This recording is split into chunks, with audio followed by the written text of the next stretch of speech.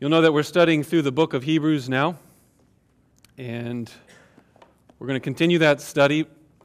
But if you were here last week, you know that we decided, or at least I decided, and you followed along because you came back, to do a mini-series within the book of Hebrews where we'll take these three chapters, chapters 8, 9, and 10 of this book, and we're going to try and think through why Jesus, when he came and what he taught and what he did, put an end to religion. And that this little mini-series of three teachings from chapters 8, 9, and 10, we're going to look at three themes from the early Christians and what they believed that Jesus accomplished. And so last week we saw that he put an end to the temple. There's no need for temples anymore. So if you're thinking this church is some sort of holy place, it's not. It's just a building. And we appreciate it, and it's helpful. But church buildings and cathedrals or any other sort of man-made place here on earth is not the temple. Jesus Christ's body is the temple. This week we're going to see how Jesus' blood put an end to all sacrifices that try and bridge the gap between God and man. And the next week we'll see how by doing all of these things, putting an end to the temple, putting an end to the sacrifices, he actually creates a whole new covenant, a whole new law. And the old law is now abolished, obsolete, it's done away with, and the new law of Jesus and his blood is how we should live and be governed. Now, just in case any of you are thinking, but wait, the end of religion, Christianity's a religion. You know, like, what are you talking about that Jesus put an end to religion? He started a new one, you might say. What do I mean by this? What do I mean that Jesus put an end to religion? And so, in case any of you are trying to figure out what we're saying here, it's that Jesus isn't putting away religion like you and I define it today. Rather, Jesus is putting an end to a religion the way they would have defined and thought of it in his day. So, although I think we could make arguments that Christianity is so ridiculously different in many good ways than all the other world religions, compare and contrast, and so in that sense, it's really not like any of the other world religions. But generally speaking, it's probably not helpful to go around and, correct everybody when they say, oh, Christianity, I hate religion and organized religion. Like, guys, we are an organized religion. It's okay if people say that. We don't need to be the religion police and correct everybody. No, Jesus put an end to religion. Now, provocatively, you could use that in a conversation to help make the gospel clear. That sounds good, but I'm not arguing that we redefine religion altogether in the 21st century. What I am arguing is that in the first century, the day of Jesus and his followers, the early church when it got started, it was so radically different than what they thought of religion that they were called atheists and were killed and persecuted for their faith, for their teaching, for their beliefs. For example, I read a book this summer, and the whole book was about the thoughts, beliefs, values, and systems of thought for all of the different kinds of people that interacted with the New Testament. It's a rather long, lengthy, scholarly book, and at one point, I came across this section that makes this point quite well. In many ways, early Christianity appears to us in the present 21st century to be just another religion. But we must remember that within the first century categories, it did not seem like just another religion. The early Christians were dubbed atheists, in part because they offered no animal sacrifices. And then what they did do as they gathered together did not look like the religious practices of their day. As a result, what really stuck out to those who were observing and looking in on early Christianity was not its religious practices at all, but rather its total way of life. Part of me is tempted to just kind of do a little parentheses on the beauty of this idea that the early Christians, even in the book of Acts, were called the Way because they were not known for what they did, but who they were, being in Jesus. But that's not what we're going to be preaching today. It's not the focus of our text. The focus of our text is that line he said, they were dubbed atheists in part because they offered no animal sacrifices. You see, Christians were called atheists because They didn't have a temple, they didn't have a priest, and they didn't have animal sacrifices that were being regularly offered. They gathered together in homes, they ate meals together, they just taught like I'm teaching you the Bible, and scriptures, and the Old Testament, and different portions of teaching that were around available to them. So it didn't look like any of the other religions or gatherings of worship that they would have seen.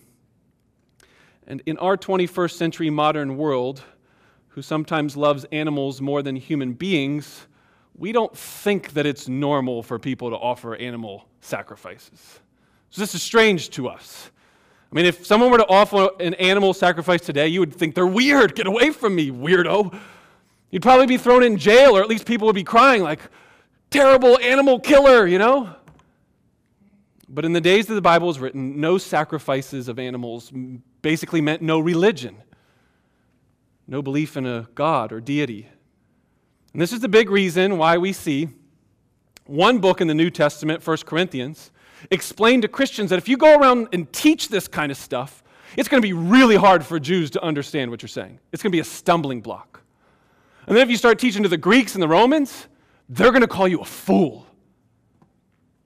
This is what Paul said to a group of people in Corinth. Teach this message that there's no more animal sacrifices. You don't need to make sacrifices to God. Jesus paid it all. You say that, you will be called a fool. It's just they don't have categories for this. That's not anywhere along their spectrum of what worshiping God would have been. And what we see is that not only taught those things, but were willing to endure suffering for teaching them. Friends, this is one of the reasons why we should consider the claims of Christianity and why it's true. How can you take hundreds upon thousands of Jewish people, many of them Jewish, many of them non-Jews, and totally upside down flip their whole world and customs and traditions? Like, how crazy are religious people in terms of their being unwilling to change? You guys ever notice that? I mean, a lot of you have been in church before. Do church people like change? We could do something for 6 months, change it up. You're like, hey, hold on, what are you doing with the church, Pastor Phil? Like, we're religious people. We don't like change. Can you imagine the traditions of thousands of years being passed down, and then suddenly some of them stop happening for hundreds upon thousands of people? And not just that they changed their traditions, but that they died for them. They died for these new traditions and new beliefs. This is exactly what we find happening here in the book of Hebrews. In chapter 10, we see a clear reference in chapter 10 that they are suffering for their switch from what seems to be Judaism to Christianity. They have endured a hard suffering, he says. Why? Why in the world would anybody endure suffering like this? Willingly.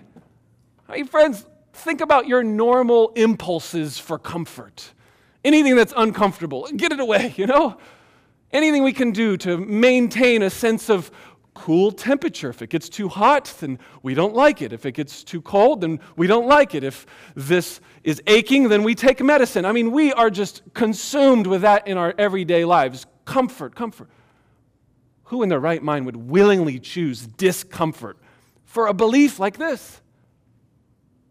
Only people who are convinced it's true. Here are 3 things we find from the book of Hebrews, chapter 8, 9, and 10, that we feel are true, that early Christians believed, that led to these kind of suffering, persecution, difficulty, being called fools. 3 things. First, God is holy, we are sinful, and the blood of animals is not enough. That's the first sentence. These 3 chapters teach us first that there is a holy God, we are sinful people, and the blood of animals is not enough. Look with me in chapter 9, verses 1 through 10. We're in a section of this book, and the argument and the flow of it, as you've been following along from the previous weeks, is that the author's trying to make the point that Jesus is our high priest. And so now with that in mind, see what he's saying about that in chapter 9, verses 1 through 10. Now, even the first covenant had regulations for worship and an earthly place of holiness. For a tent was prepared, the first section, in which where the lampstand and the table and the bread of the presence. It is called the holy place. Behind the second curtain was a second section called the most holy place. This is what I've referred to in previous weeks as the Holy of Holies. It has the golden altar of incense and the Ark of the Covenant covered on all sides with gold, in which was a golden urn holding the manna and Aaron's staff that budded and the tablets of the covenant. Above it were the cherubim of glory overshadowing the mercy seat. Now, of these things we cannot speak in detail. These preparations having thus been made, the priests go regularly into the first section, and they perform their ritual duties. But into the second, only the high priest goes, and he but once a year, and not without taking blood, which he offers for himself and for the unintentional sins of the people. By this, the Holy Spirit indicates that the way into the holy places is not yet opened as long as the first section is still standing, which is symbolic for the present age. According to this arrangement, gifts and sacrifices are offered that cannot perfect the conscience of the worshiper, but deal only with food and drink and various washings, regulations for the body imposed until the time of Reformation. One of the main things you should be seeing from this passage of Scripture is that this setup of the earthly temple was to help you understand that God is holy, that we are sinful. In verse 1, you see that this is called a place of holiness. In verse 2, you see that the first section of the temple was called a holy place, and that the verse 3 says the second section was called the most holy place. Are you seeing a pattern? It's holy. It's a holy tent.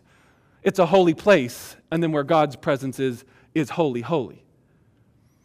It says that the first section, priests could go in regularly all throughout the year to make sacrifices and be cleansed. But the Holy of Holies, that was only once a year. And never could he go in unless he had blood for himself and for the sins of the people. And it says here unintentional sins, because it's making a distinction that you find in the Old Testament law between high-handed, defiant rebellion against God's sins and normal, everyday kind of sins that we are repentant of. In verse 8, the point, I think, for all of these previous verses is made quite plain. Look at verse 8. By this, by all of verses 1 through 7, the Holy Spirit is teaching us something. That the holy place, the Holy of Holies, it is not open for us. As long as the first section is standing and the temple is around, then God's holy presence is not available to sinful people like us. In verse 9, you see a little parentheses in the ESV. It says it's symbolic for the present age. That I think just simply means it's symbolic for the present first covenant age. So what we were taught by the temple in the first covenant of the Old Testament. So Old Testament times, the temple taught us God is holy, man is sinful. But notice what he says after this. In verse 9, according to this arrangement, gifts and sacrifices are offered. But there's a problem with them. They can't perfect the conscience of the worshiper. All they do in verse 10 is deal with food and drink and various washings, regulations that are for the body, for the external physical body. And these were imposed until the time of the Reformation. And this is, I think, a reference to the second covenant. So you have the present age, the Old Testament times, and then the New Testament times is referred to as the Reformation. So here in this section, this is just one excerpt that we could look at, but all through chapters 8, 9, and 10, we're supposed to see that animal sacrifices were an illustration, like a little picture, not the real thing, and they were never meant to fully bridge the gap between God's holiness and man's sinfulness. There's this great divide. And every single world religion or religious philosophy or ideology, as we said last week, believes in some sort of higher power and some sort of gap between man and God.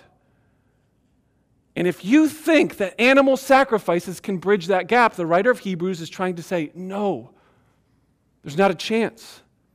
Look over in chapter 10, verses 1 through 7. You'll see the exact same point being made about the insufficiency of these temple sacrifices.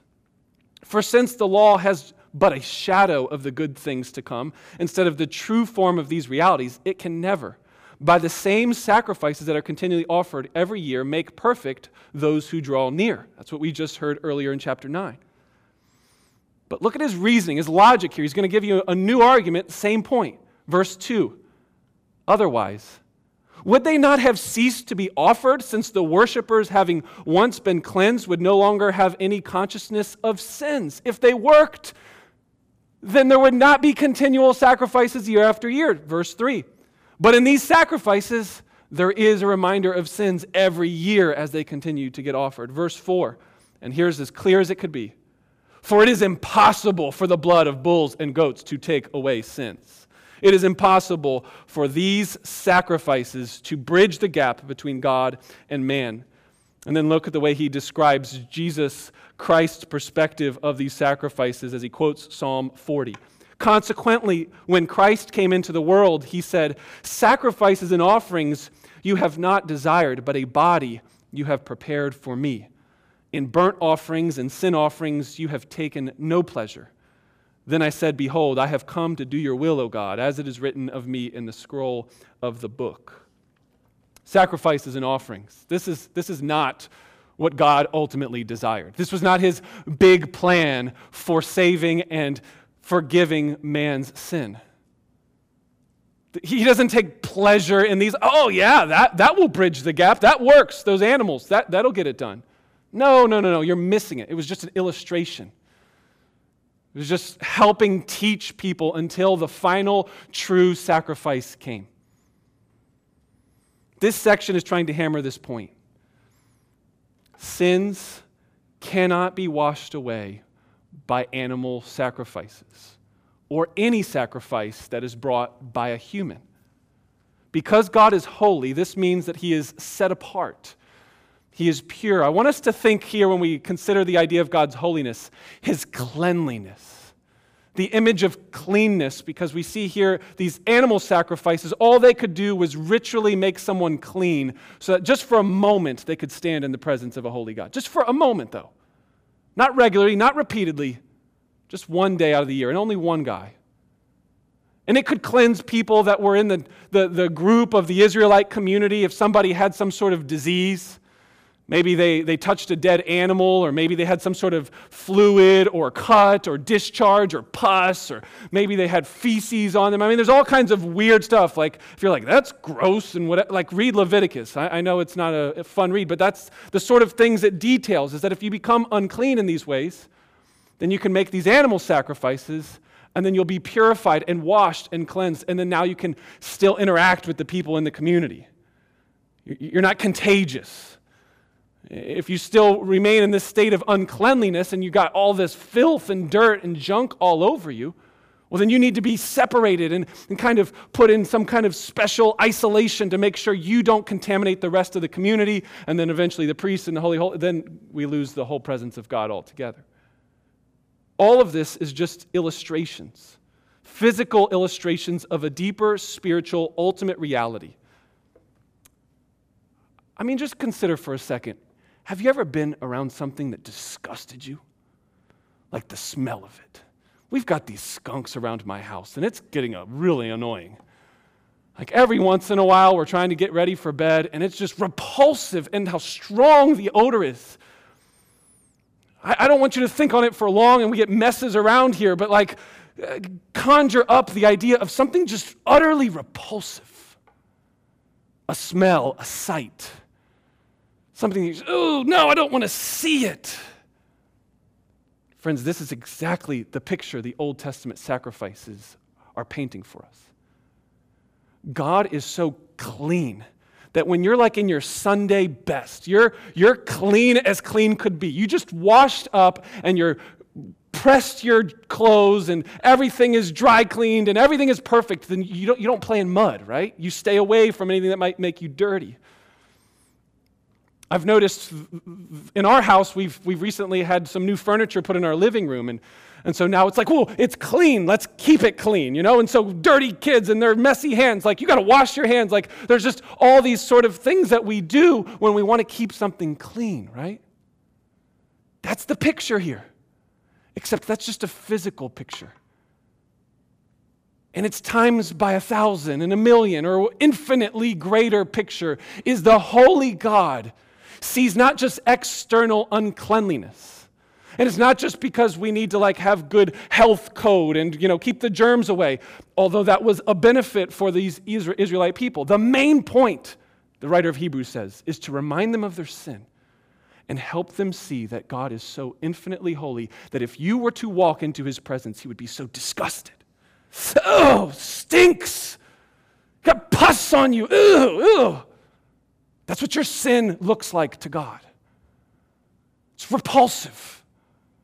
Because he is so infinitely clean, and you're so utterly dirty.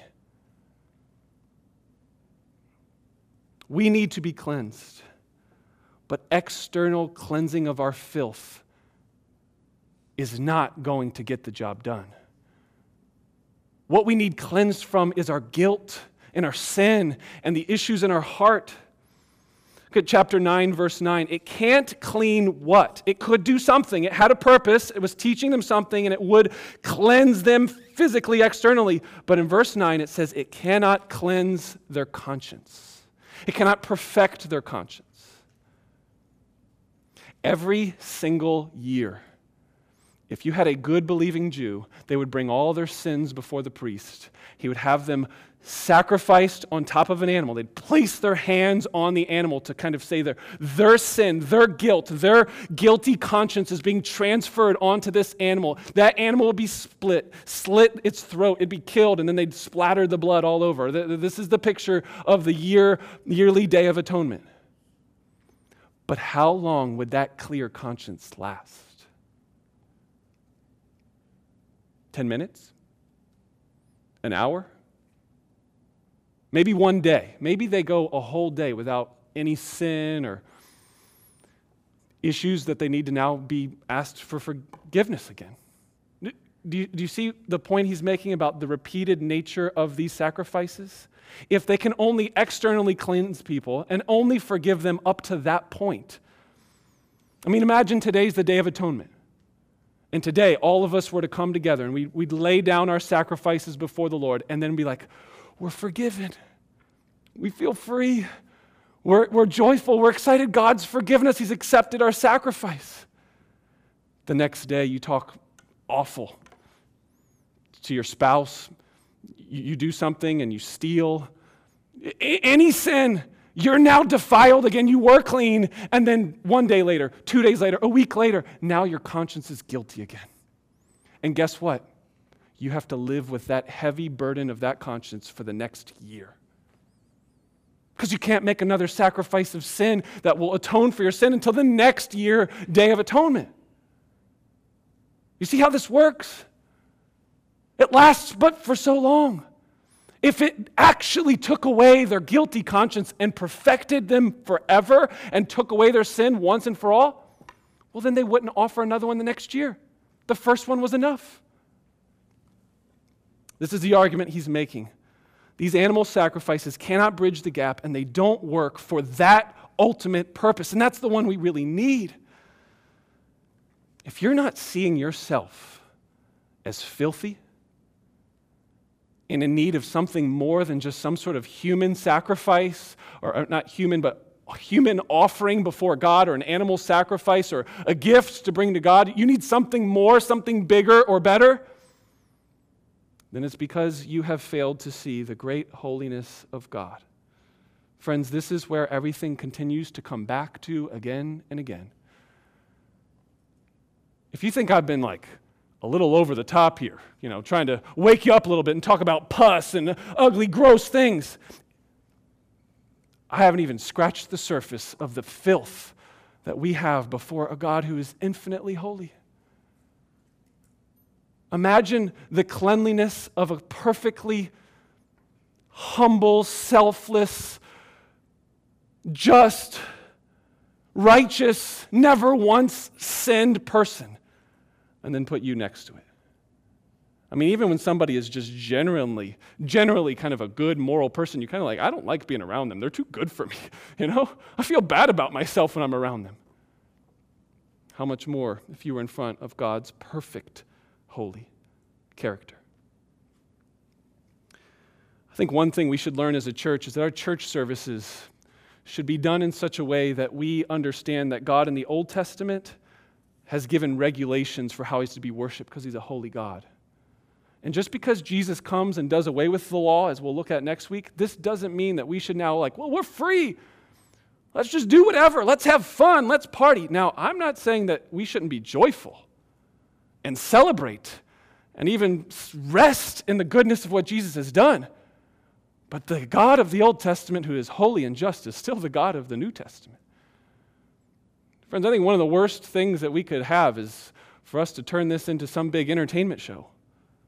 Embassy Church wants to be clear that that may not be the most helpful thing for you. For you to understand the weight and the seriousness of this. Do you read Hebrews 8, 9, and 10 and think, yeah, this is kind of just a flippant thing. God just takes care of the sin, deals with it. Or there's a weight and a gravity to what's happening here. This is one of the reasons why we confess our sins on a regular basis publicly. Not individual sins like, hey guys, last week I did this sin over here and I just want to let everybody know, but generally, corporately, say, God, these are the kind of people we are. And we do not deserve to stand before your presence. We don't deserve to sing these songs right now. And we deserve your judgment. We wouldn't be honest about that on a regular basis as a church. That God is holy, that we are sinful, and there's nothing that we can do to wash away our sins. Isn't that how the song goes? What can wash away our sins? Nothing. Nothing can. Nothing you can do can wash away your sins. No animal sacrifice, no blood. It's impossible. You need something much, much better. The blood of Jesus. Which brings us to our second truth. At this point, I wonder if some of us might think, man, this God, I don't know if he sounds so good. I mean, he just sounds so self-righteously uptight about how clean he is, and you guys need to stay away. I think that's maybe a right thing for you to kind of worry about. Is that what God's like? Because there's a sense to which he is holy and you are not. And you can't be in his presence. He's too clean for your dirty filth. But the good thing is that this isn't the last thing we hear and learn about God. God is not just holy and we're sinful. God, secondly, is merciful. He wants to forgive us. But this forgiveness will require suffering. God is not so stuck up with himself that he will not just stay in heaven and say, you dirty people, figure out what you're going to do and maybe I'll be pleased with your efforts. No, there is a God in heaven who desperately, compassionately wants to forgive our sins. But this forgiveness requires suffering. Look at chapter 9, verse 22. One powerfully helpful truth. Without the shedding of blood, there is no forgiveness of sins. It wasn't until I read something from Dietrich Bonhoeffer that I started to understand how forgiveness works, and then how the necessity of the cross of Christ must pay for our forgiveness. Dietrich Bonhoeffer, if you don't know, was a German in the last, century, 100 years. He was fighting against the Germans in terms of wanting to stop the killing of Jews during the Holocaust. And he was a Christian. He preached and taught all kinds of wonderful things as a Christian to help brothers and sisters understand the difference between the sort of Christianity of the German Nazi regime and the true biblical Christianity. At one point, he talks about forgiveness in his book, Cost of Discipleship. And he says, my brothers, the burden which I must bear is not only his outward lot, his natural characteristics and gifts, but the burden we must bear is each other's sins. And the only way to bear that sin is by forgiving it in the power of the cross, which now we share. Forgiveness is Christ-like suffering, which it is the Christian's duty to bear in living out what Jesus has done for him. Now, I want to make sure we're all understanding what Bonhoeffer's saying here. When someone wrongs you, there is now a sense that a debt has occurred. A penalty is needing to be paid. So let's just take, for example, I heard the illustration of this from Tim Keller's book in A Reason for God. Let's say you've got a nice white picket fence all around your house, and somebody crashes into your fence, and they break down your mailbox, and they've done damage to your facility, your home, your property. That's the offense that has now happened. Now, there's two options. You can make them fix it, pay for it, and put the fence back up themselves or give you the money to get it done. Or, second, you can forgive them, which means you then need to pay for the new fence and bear the costs of putting it back together all on your own and not require anything from them. It's kind of a basic common understanding. That's what forgiveness is. It's a transaction. There's something that has been done and it must now be paid for. Now that's like with property, but this is true now even of emotional debt and scars that people do against us. You know, the ways that we've been hurt as we grew up in our childhood and somebody abandoned us or left us or said something to us, and now there's this debt. And we can either pay them back by getting angry with them or I'll show you. And so now we're going to make them feel our wrath and our indignation for the offense that they've done against us. Or we can forgive them and treat them as if it never happened. Those are the two options. Every time an offense happens, those are the two options. Either make them suffer and pay it back or forgive them. And this, my friends, is the same thing with God's forgiveness. Because sin is such a serious offense against the holy God, this means that forgiveness will only happen if God himself bears the cost and absorbs the wrath. Here's God, holy, clean, pure. We have horrifically sinned against him, disrespected him, spit in his face. So he can do two things. One, smash us and say, you're going to pay for that. Or he can forgive us. But if he forgives us, he must bear the cost himself. And friends, the good news of Christianity is that God determined to forgive us in just that way. He came down from heaven in the person, in flesh, in human history. And he did not inflict pain on anyone else or offer any animal sacrifices to pay for our sins. He offered his own blood. Read chapter 9, verse 11 and 2. Follow along.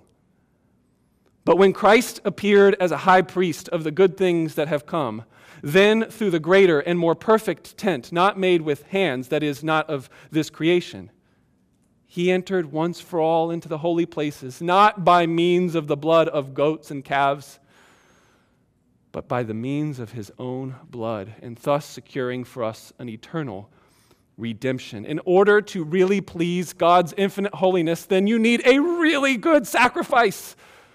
It makes sense, doesn't it? God's so holy, the distance is so great, animals isn't getting the job done, they're just a picture and illustration. What you need is a very big sacrifice, a long, high, big bridge to reach the infinite gap between God and man. And in chapter 9, verse 22 through 26, we see that indeed we have a better sacrifice. For there is no forgiveness of sins without the shedding of blood. Look what verse 23 then says. So thus it was necessary for the copies of the heavenly things to be purified with these rites, but the heavenly things themselves with better sacrifices than these. See what he's saying here? It was necessary for the copies, the earthly tent, to be purified with animals. That's fine. That's necessary. There's some sort of sacrifice that needs made, but that's not going to get the job done. In order to get the job done, you need a better sacrifice than these. And verse 24 says, for Christ has entered not into the holy places made by hands, which are copies of the true things, but into heaven itself, and now appearing in the presence of God on our behalf. Nor was it to offer himself repeatedly as the high priest enters the holy places every year with the blood not his own, for then he would have to suffer repeatedly since the foundation of the world. But as it is, Jesus Christ has appeared once for all at the end of the ages to put away sin by the sacrifice of himself. Himself. God is not so clean that he will not get himself dirty with our sin. He comes down into our mess. And he sits on that cross and hangs and looks as filthy as you could imagine. He becomes sin in that moment. Hebrews 13 is going to say he is outside the camp, bringing in this image and illustration that he is so filthy he shouldn't even be around the people. He's so unclean. He suffered outside the camp, on the cross, hung, was spit on by humans, punched and bruised and bled and died, and he was so unclean even though he never deserved it. Friends, once and for all, this better sacrifice, Jesus Christ, did this for you. And now, therefore, unlocks the wonderful power for you to forgive others today.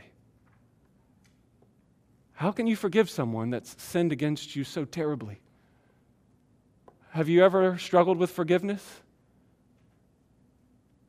I mean, imagine something awful. Like not just, they hit my fence. Like they murdered somebody that you love. They raped your spouse. Horrific things. How do Christians forgive people like this? There's so many wonderful testimonies and stories of Christians in the face of awful suffering like this, looking at the people that did these things and say, I forgive you. How do they do this? Ephesians tells us that we should forgive one another because Christ has forgiven us. We do not have a God who demands the blood of us or of anything else. We have a God who offers his own blood. This is the opposite of religion. And it is the power for you and I to forgive others. Who do you need to forgive today? I understand that the nature of forgiveness means that you will now suffer for forgiving. It would be easy, or the natural inclination of our heart, to pay them back for it. Do something that will cause them pain for the suffering they've caused you. But true Christianity is a religion, a non-religion of forgiveness, where we forgive one another. Our church is not a perfect church. I hope we're all clear on this. Embassy Church, I love it. I love you all. It's been a fantastic couple years. I think there's wonderful things happening all around us. But we will sin against one another all the time until Christ returns. How will this church respond in the face of sinning against one another? Will you be part of the people that just run away and say, look, man, I'm done with this church. I'm going to another one. There's so many other options around here. Let's leave.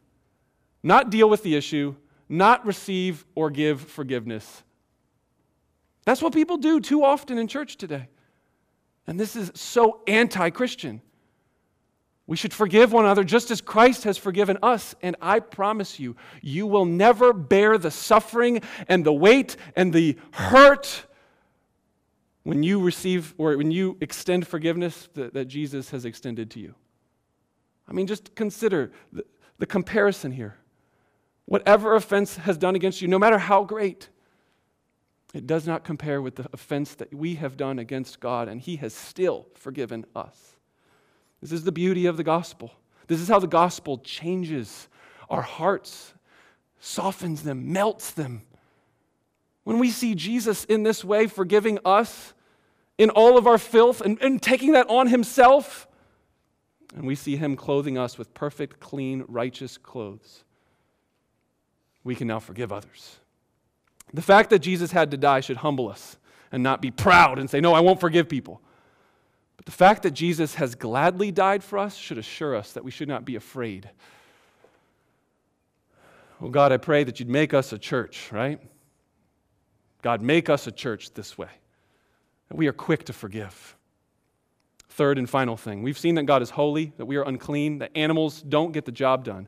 We've seen that God is merciful and He wants to forgive, and that forgiveness will require His suffering. Therefore, the cross makes sense.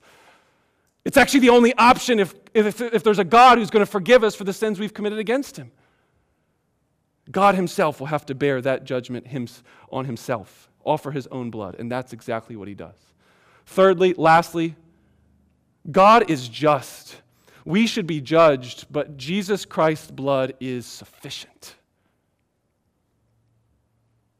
Chapter 9, verse 13 and 14 gives an argument that says, if the blood of goats and bulls and the sprinkling of a defiled person with the ashes of a heifer can sanctify and purify our external flesh, if the animal sacrifices could do all that, well, then how much more will the blood of Jesus Christ through the eternal Spirit offered Himself without blemish to God, how much more will it purify our conscience from dead works to serve the living God?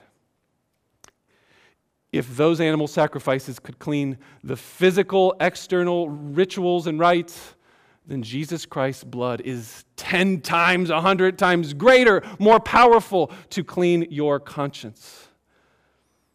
Purify your conscience so that when you hear the good news of the gospel preached to you, you don't have to wait till next Sunday to receive forgiveness of sins again.